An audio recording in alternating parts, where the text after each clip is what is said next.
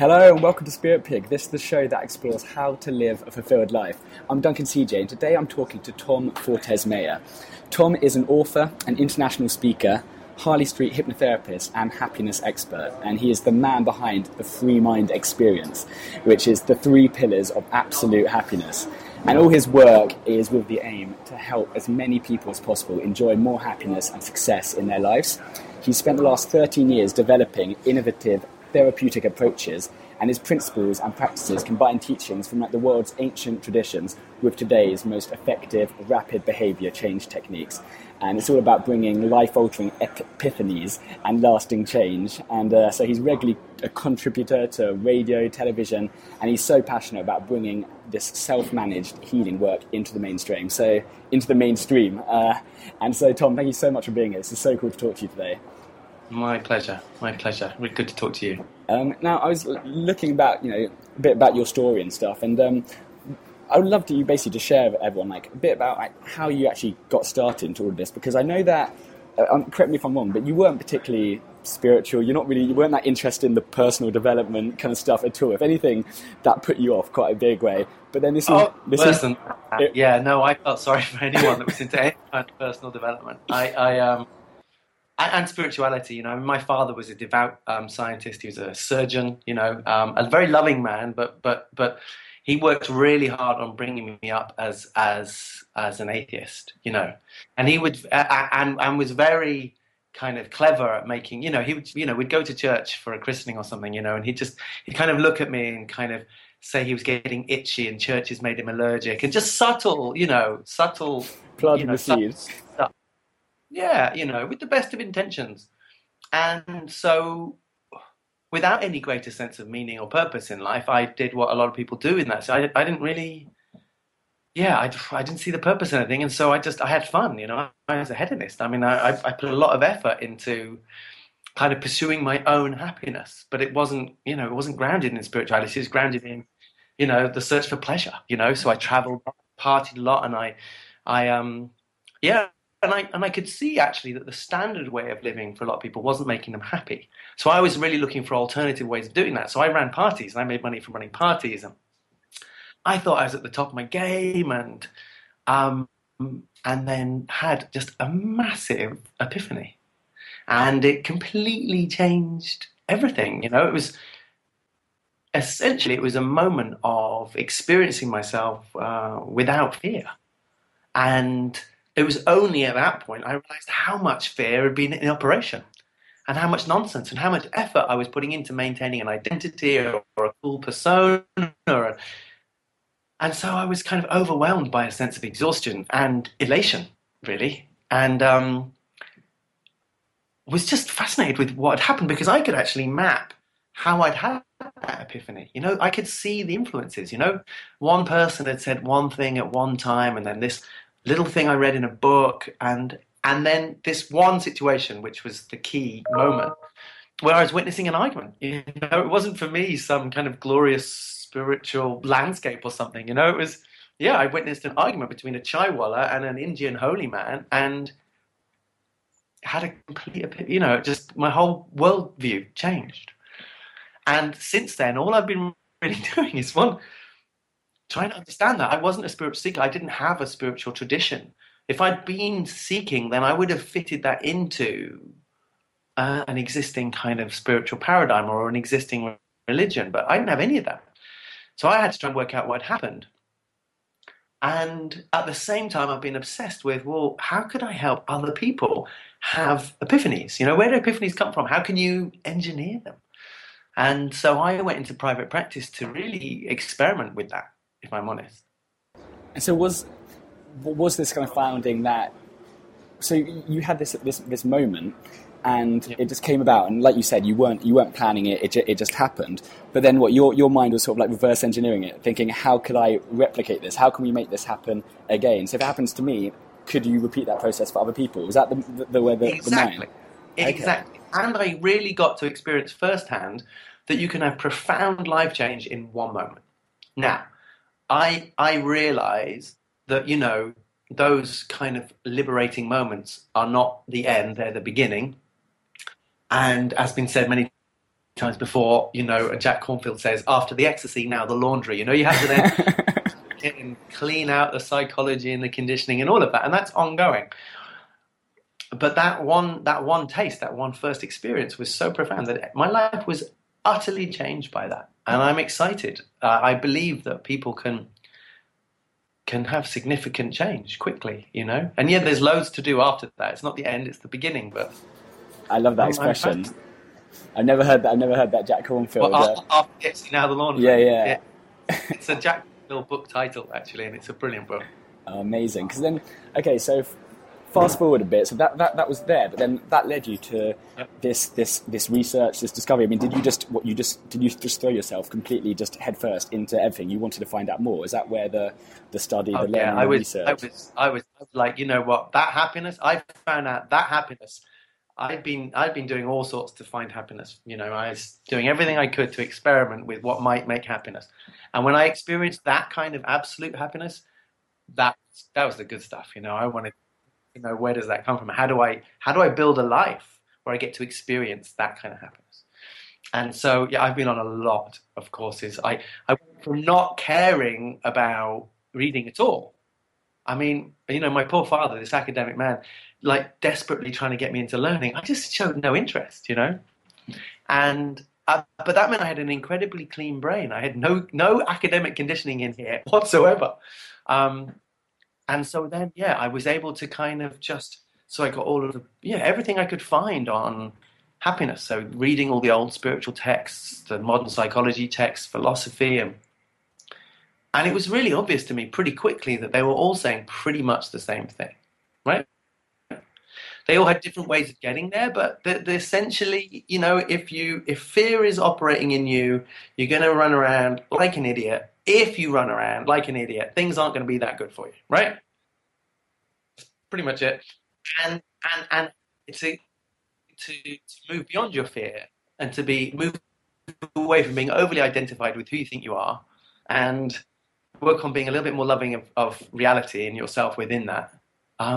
Things get more brilliant, more beautiful, more graceful. Things get easier. It was as a result of doing this for 15 years that I realized actually there really are three key areas that if you get these three pillars, then you are pretty much set to being able to manage what it is to be alive in this world and maintain happiness. And it's not about having a kind of simpering, inane, blissed out grin on your face 24/7. I don't think that's possible. I'm not sure that's even wanted, but for me, it's what I would call emotional fitness. They say physical fitness is the speed at which. Yeah, I'm glad you're mentioning this, because this is something I read, and I was gonna ask you about this exact point. So sorry, go for it. It's a great analogy. Yeah. Thank you. So physical fitness is measured by how quickly you can go up to your full heart rate and return to normal, right? And for me, that's what emotional fitness is. It's like, we're going to get triggered. We're going to get angry. We are, these things are going to happen. But it's like, what's your return rate? How quickly are you able to come back to your loving center and be at peace with what is, and forgive those people around you that are, in their stuff and all of that. That's the key, It's not some endless high. It's really effective ways of bringing yourself back into balance. Because being human is crazy, It is complicated. We're animals that are doing our best to civilize ourselves, and we've got a lot of evolutionary stuff going on, and a lot of survival stuff going on, which makes it really hard. Really hard. Yeah. No, because I just love it. Cause, it's the idea. Because I think it's almost searching for it the wrong way. If you're just like, okay, I've got to be happy. Okay, I've got to avoid depression. I've got to avoid like upset or like jealousy. Okay, these are things going to come and go. Just let them come and go, but then just get back to that happy state as quickly as possible. And actually, I'd never actually heard it put like that, and so it's really interesting. And so that's the peace one. So what are these other ones, like power and purpose? So what's power about? That's the second pillar.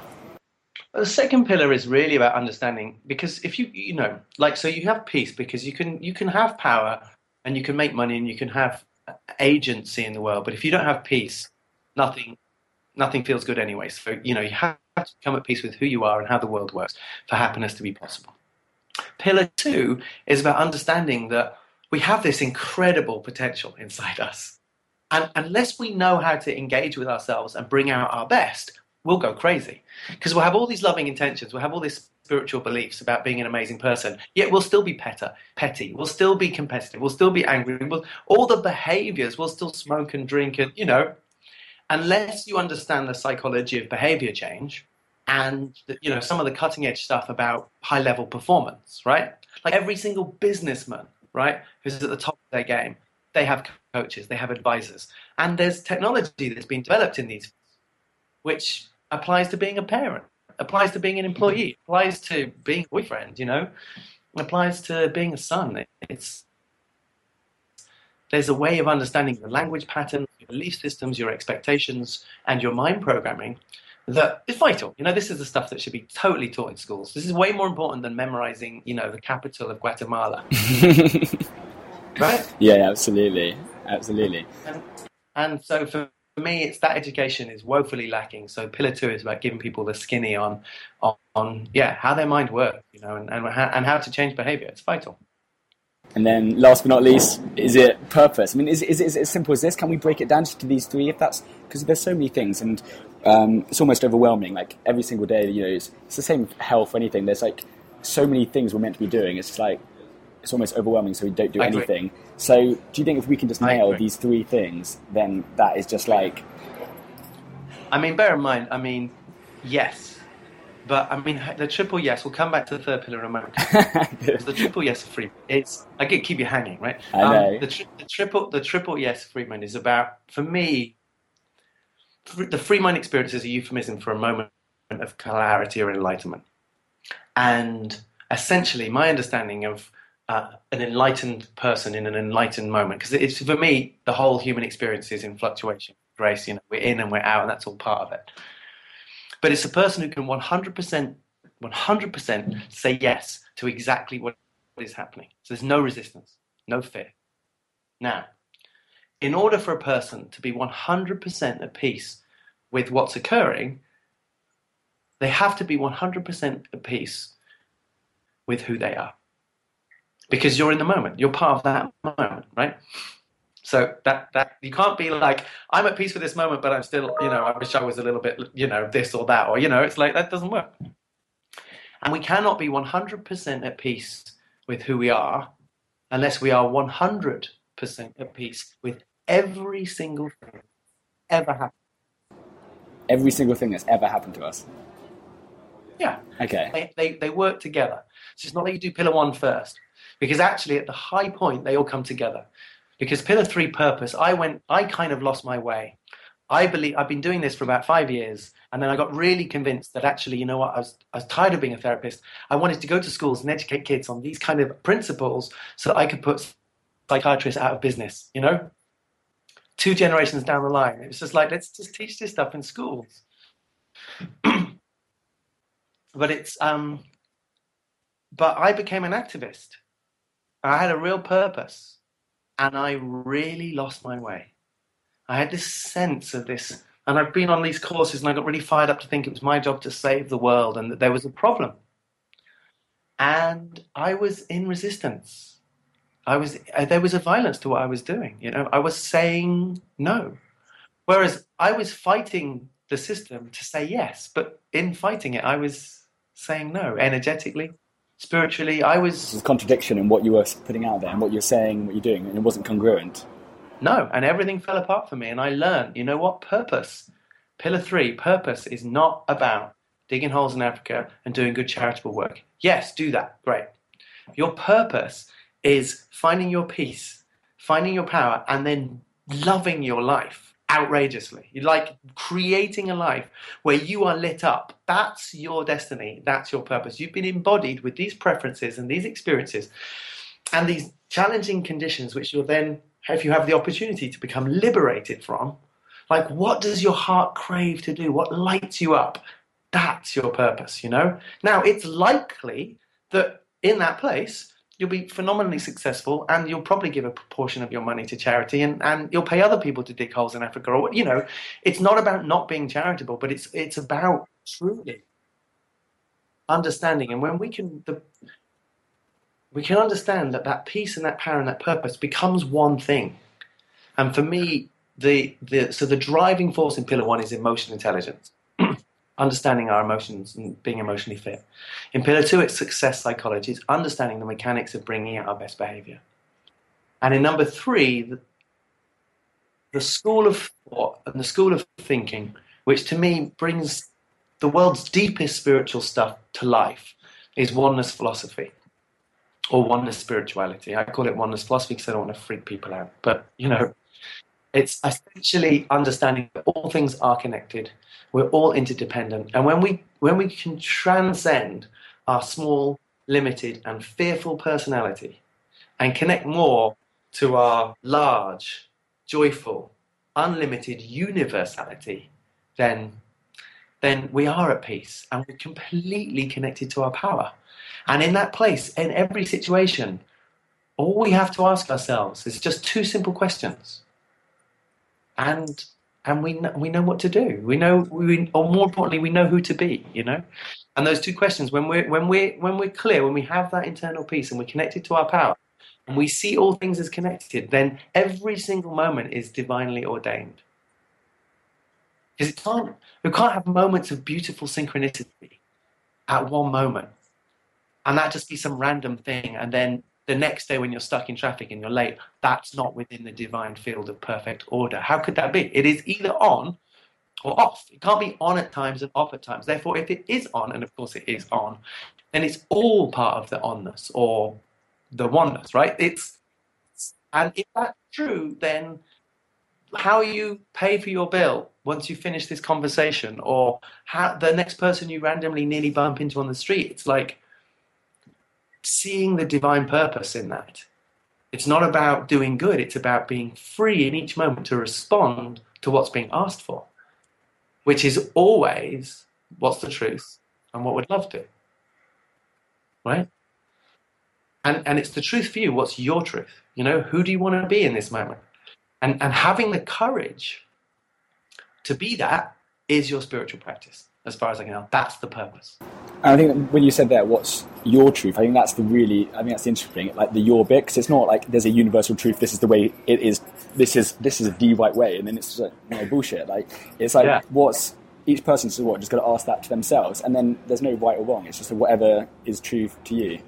Yeah, and for me, my practice it's really about courage, right? Because actually, it takes real courage to respond to the moment, you know, and do what, because sometimes the moment's saying, you know, go and talk to that girl, and you're like, but she's surrounded by friends, and they're going to think I'm an idiot, you know, or it's like, it is calling forth. And for me, I love sitting in circle, you know, on various courses or leading courses and getting people to focus really on when they're feeling compelled. When they're feeling compelled. Sometimes people can make a comment in a circle because they're clever or they've read something in a book and they've got something smart to say. And getting people to get beyond that and to get into really what's feeling compelled here. What do you want to share that if you didn't share today, you would feel bad about tomorrow? That's interesting. And for me, when you come more into the heart and you can pay attention to that feeling and you can trust your intuition and have the courage to act on it, then you do get a chance to see the divine in ordinary life. You can see the magic. The synchronicities become more regular, and you get a confirmation that movement, you know, it's a little bit like, do you remember that? I don't know if you ever played this or if you ever played it with a young kid where you've hit something and they're looking around the lounge, and if they get closer, you say warmer, warmer, warmer, hot, hot, hot, hot, hot. And if they get further away, you're like cooler, cooler, cooler, cold, cold, cold, cold, cold.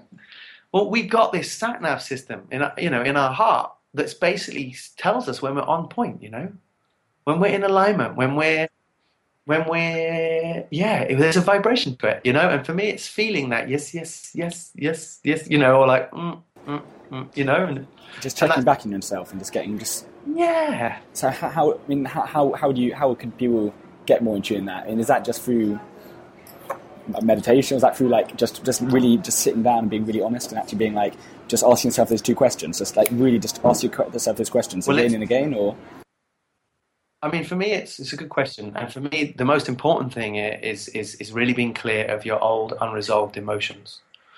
You know, but also having a clean field, you know, so being healthy and fit, putting the right things in your body. It's like having a golden sat nav that can take you to a joyful life and kind of smearing so much shit on the top of it that you can't actually read the dial. Sorry for my language, but you know, it's like, imagine you were given this compass that will take you to the golden light of joy, and you either don't listen to it, you don't turn it on, or it's so smeared in dirt you can't make out the reading, right?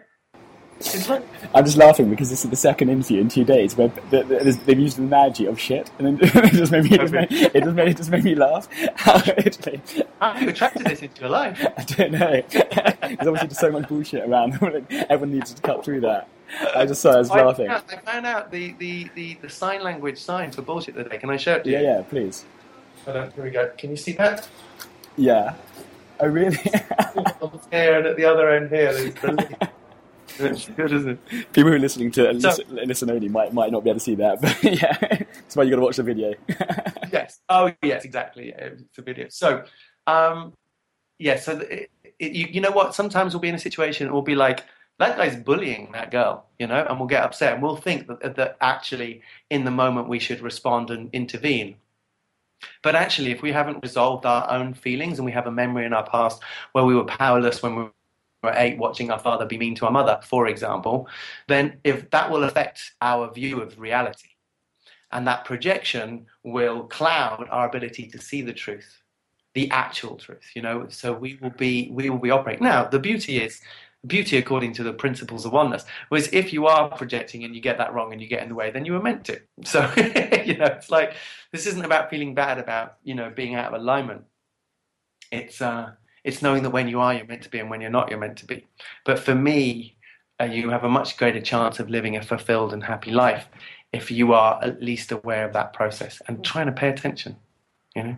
So one of the reasons why I run events which are about coming together without drugs and alcohol and celebrating life is because the more I get into this stuff, the more I realize that presence is the key to everything. Yeah, I totally agree. So any distractions or anything. So yeah, meditation is great, you know, it just helps us get present. Not putting toxic stuff in our bodies, great, because we can feel what we need, what's going on. We can getting all of the resentment and the jealousy and the pettiness out of our emotional core, because, you know, those days are over. It means that we can actually finally get present and say yes to what's occurring and know what's being called for to evolve.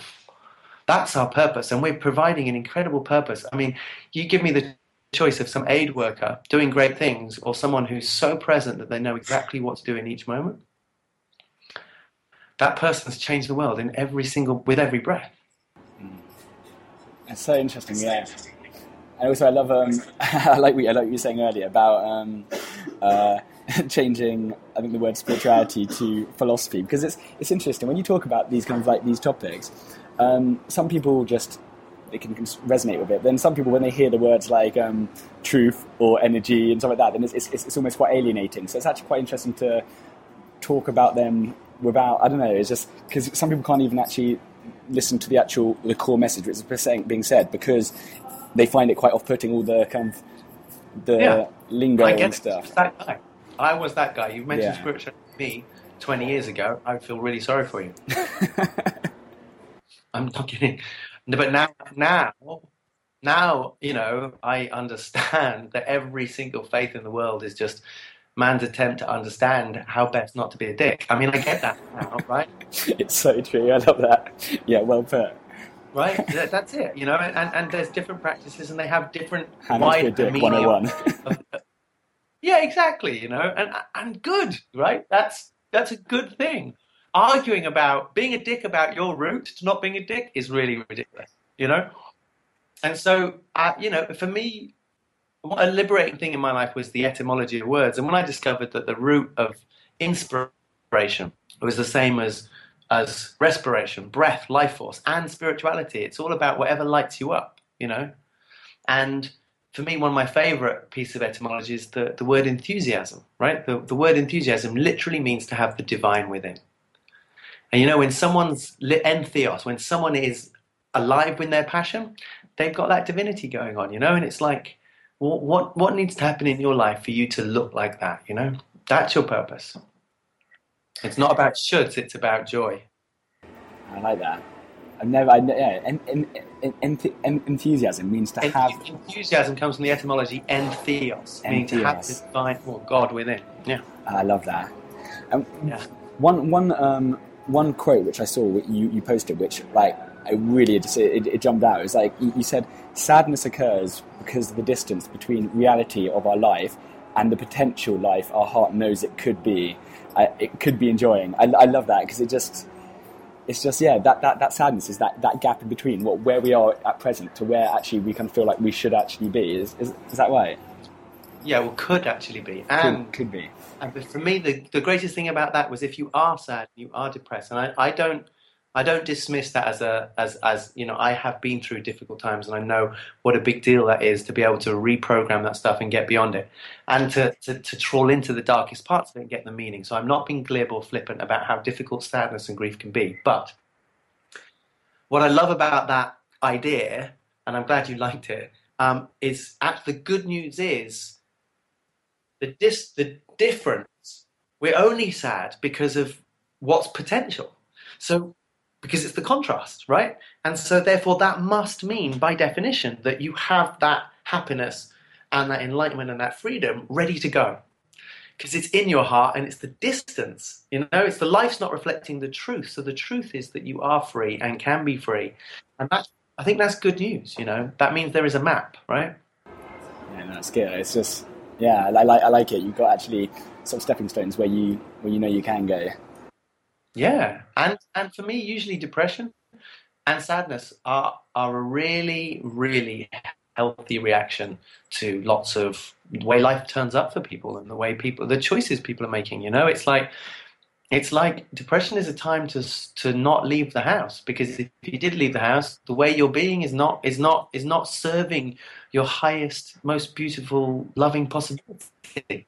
So your system is going, you know what, you're not looking after yourself, or you're not safe, or you're going to get in another relationship where you'll get hurt, or your work's destroying your soul. It's like, stop, rethink, change your approach and then leave the house. It's taking away your energy because you're using your energy in ways that aren't serving you. It's love. Yeah, never heard it described like that. So it's almost like your body's system just to tell you. It's often like, when you're getting ill, you often know that something's not right. You've got to change it. And so it's a very straight to the point. It tells you, hey, I'm not happy right now, your body. And so I guess it's the same system, isn't it? It's exactly the same system. That when I had that moment of happiness, what was filled with was a sense of everything fitting together. There was a sense of perfection. And what I really struggled with for a long time was understanding. So the question, when someone turns up in my private practice, they turn up with a condition or a challenge. My underlying question is, how is this perfect for them? Right? Which is a challenging question for someone that's really struggling with something. My most popular video by far is on self-sabotage. I'm happy to give the link to it. You can distribute after the thing, whatever. Because this key point is what makes up this absolutely key part of Pillar 1. And it really, and this is an operation for everyone. It's not, is this affecting you or not? It's to what degree. And essentially, when we're younger and we're dealing with the frustrations and disappointments of the parenting we received, right, which is standard. Even if we had perfect parents, there were still moments when they weren't present or as caring or considerate as they could be, right? And yet, lots of parents, lots of the time, aren't able to give children the kind of attention that they would like. And in those moments, it's really difficult for children to judge the parent, right? So what a child does is they usually try and avoid the pain of disappointment, and avoid the judgment. So they tell themselves, well, no, it's not that they didn't give to me, it's that I didn't deserve it. It's a simplification, but it's very, very profound. Because in a world where it was perfect, the one thing I couldn't understand was why people really did mess things up for themselves, right? Where they really would push away people that would love them, and they would chase people that didn't seem to. Yeah? Where they would have an opportunity at work and they wouldn't take it, or worse, they would sabotage it, you know? Yeah, so interesting. Or why we do can it, don't sit we? on patterns and with our eyes wide open go, I know this isn't right for me, and still do it, right? Still do it. And it took me a long time to find the perfect explanation. But when I started helping people really connect with the primary pain of the disappointment and give them the courage to feel it without trying to change it, then that idea that there was something wrong with them became totally redundant, and the self-sabotaging behavior just goes away.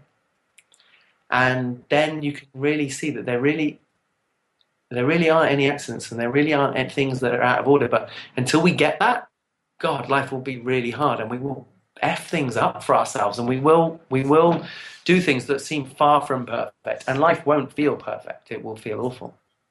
But that's the same system that when we get around it on the other side will work for us to create a life of fulfillment. So we can't complain about it on the flip side, because it's the same tool.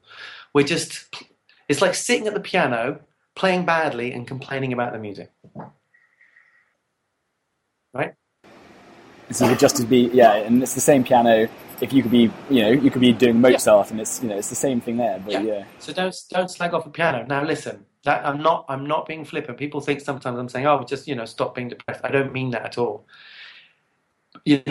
Some people's childhood, some people's stories are brutal, and it takes so much. And they tend, when they transcend their challenges, the gifts they have to bring for others in helping understanding and get light into dark places. It's amazing. Some of the most amazing healers have had the most brutal journeys, So I'm not being glib about how difficult it can be to play nicely at the cosmic piano when our fingers and our spirits have been so trampled upon, I'm not being flippant about that, but it's still not the piano, Yeah, absolutely. And since going on this whole, journey, or since you started just throwing yourself into all of this, I'm kind of putting you on the spot, so if you can't think of one immediately, don't worry. But have you had any? What's going to be in the biggest sort of aha or light bulb moments? This sounds really silly, and I'm going to describe it, and it just might seem really simple and obvious, but to me it was really profound. I was sat on a beach late at night, and it was a beach where there was this extraordinary wave crashing, and the beach was about, a mile or 2 miles long, and the wave, it sounded like one wave, and the way the beach was angled, so this wave started breaking at one end of the beach, and then it kind of tore across the front of the beach, and went I was in the middle, and it went about a mile that way, and it was like someone ripping a massive piece of paper, it was an extraordinary noise, and it went from a mile away to a mile away on the other side. And I just sat there listening to this, and I turned to my friend, I was like, just close your eyes for a minute and imagine you're in a living room and you're listening to the most amazing hi-fi stereo equipment in the world, right? And so we listened to this wave noise, this nature noise, as though it was a hi-fi. And for about 10 minutes, we listened to the most impressive hi-fi sound system you have ever heard in your life, right?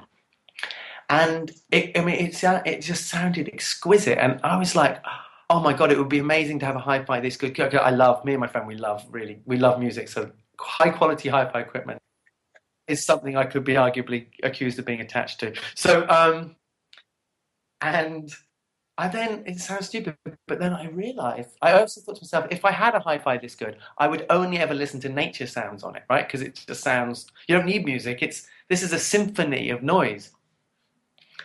And then it just struck me that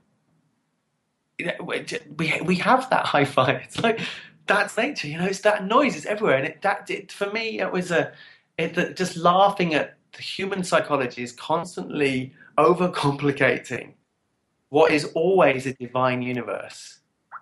And for me, spirituality is not about adding anything to you. I'm not into personal development.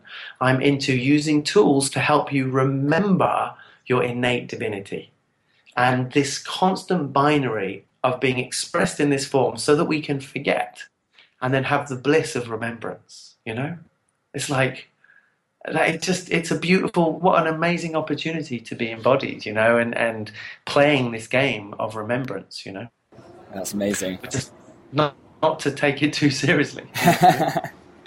And just a couple of speed round questions. What does a fulfilled life mean to you?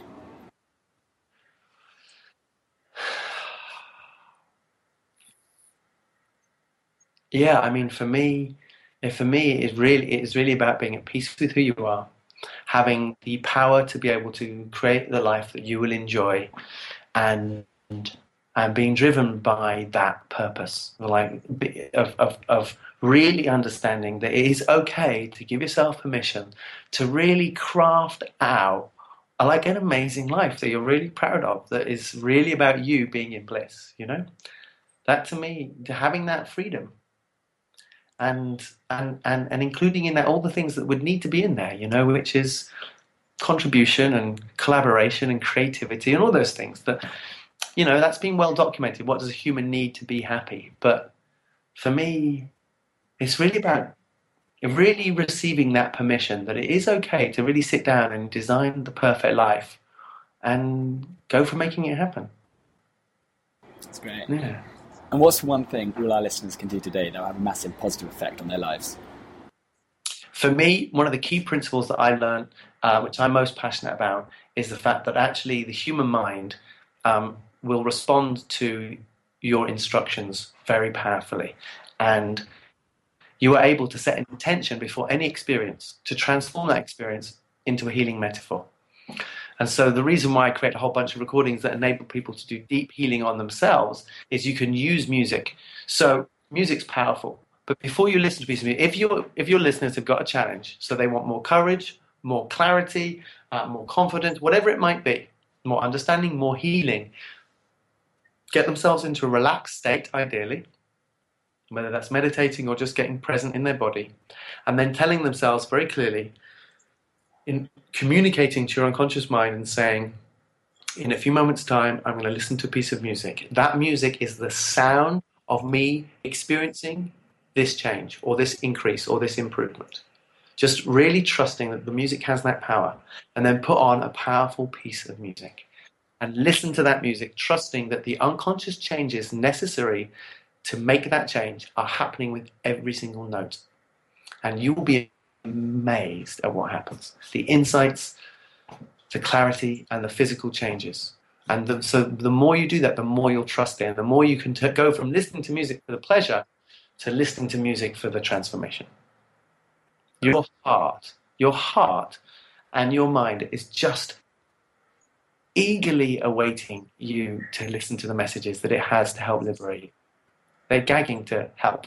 But another little tip is to listen to every single love song that you ever hear as a song from either your heart to you, or from God to you, or from you to God, or to use every love song you ever hear to increase your feelings of unconditional self. Unconditional self-love. So is every single one you listen to, it's actually written for you, or it's your song? For you, from you. Okay. For you, yeah. Nice. Yeah. All right. I'm going to do that. For me, it's the FMP. It's free mind metaphorical programming. It's a key principle in the practices. You can take any experience and make it mean something, and then you will experience it. So for me, before I have every massage, I tell myself, and I don't believe in a separate divine God, right? I believe in a singular field of consciousness, right? But before I go for a massage, I believe in a separate bearded God, and he is behind me giving me the massage. He's there going, good work, Tom. You're spreading the love. I'm just down. Good. I'm going to get into your shoulders now, because that chat on Skype you had with Spirit Pig was awesome. And it's just like, I'll receive that as thanks. So it will transform your experiences of massage. All right, good. Note to self. And are there any books or resources which have changed or had a massive impact on you? Yeah, I mean, so many. I guess my top 3 favorite books. First one's I Am That by Nisargadatta Maharaj. It's a very dense spiritual text around oneness and the nature of consciousness. For me, it's the ultimate book on spirituality. It took me ages to read it, and I had to sit there, and I didn't understand it, and I still don't understand all of it. But it's dense, but it's a meditation in itself, just wrapping your head around those ideas. The other end, but no less powerful, is Dr. Seuss's Oh, the Places You'll Go. I don't know if you're familiar with it. It's one of the best books ever written. It really describes the nature of what it is to be human, and it is incredibly motivational. And it's a Dr. Seuss book. If you want to see a really beautiful version, I recommend your listeners go onto YouTube and search other places you'll go, Burning Man, because the words of the book have been said by the coolest, most colourful characters at Burning Man, and it's a beautiful way of being introduced to the extraordinarily cool and awesome Burning Man festival, and this exquisite book, which was the last book he wrote before he died, which I think is significant. And I guess another one for me, which is a real game changer, which is simple but massive, which is A Course in Miracles, which is an absolute spiritual classic and is just about truth and forgiveness, just truth, love, and forgiveness. Awesome. I love it. Yeah. I'm going to chuck all those in the show notes. And finally, how can people stay in touch, find out about you, your book, like your work? Where can we send them? Thank you. Yeah, it's all, if you go to www.freemind.project.org, you'll find out about the book, the recordings, and the events. And you can also download event templates there, so you can run your own kind of free mind parties and stuff like that. Oh, incredible. Thank you so much. Really, really, it's been, just, we've taken it on a couple of different topics, but it's been fascinating. Thank you so much, Tom. Well, listen, just as a final note, just on that point, it was slightly cheeky with the book, which I have a copy here. It comes with a hypnosis recording. It's not about making you happy. That hypnosis recording hypnotizes you so that the reading of the book is a happiness-generating ritual. I use the same principle. So that it could just say blah, blah, blah, blah, blah, and it would mean that you're more likely to be happy. But it doesn't. It gives you loads of good tips and techniques. But I'm using one of the principles in this recording so that it encourages you, before you even read it, to just stare at the cover and to take a moment to set the intention that the reading of the book will make you happier. And so, I really recommend, if you are going to read the book, to listen to that hypnosis recording, because it makes it way more powerful. And so, listen, thank you so much for giving me this opportunity to talk about what I care about. No, thank you.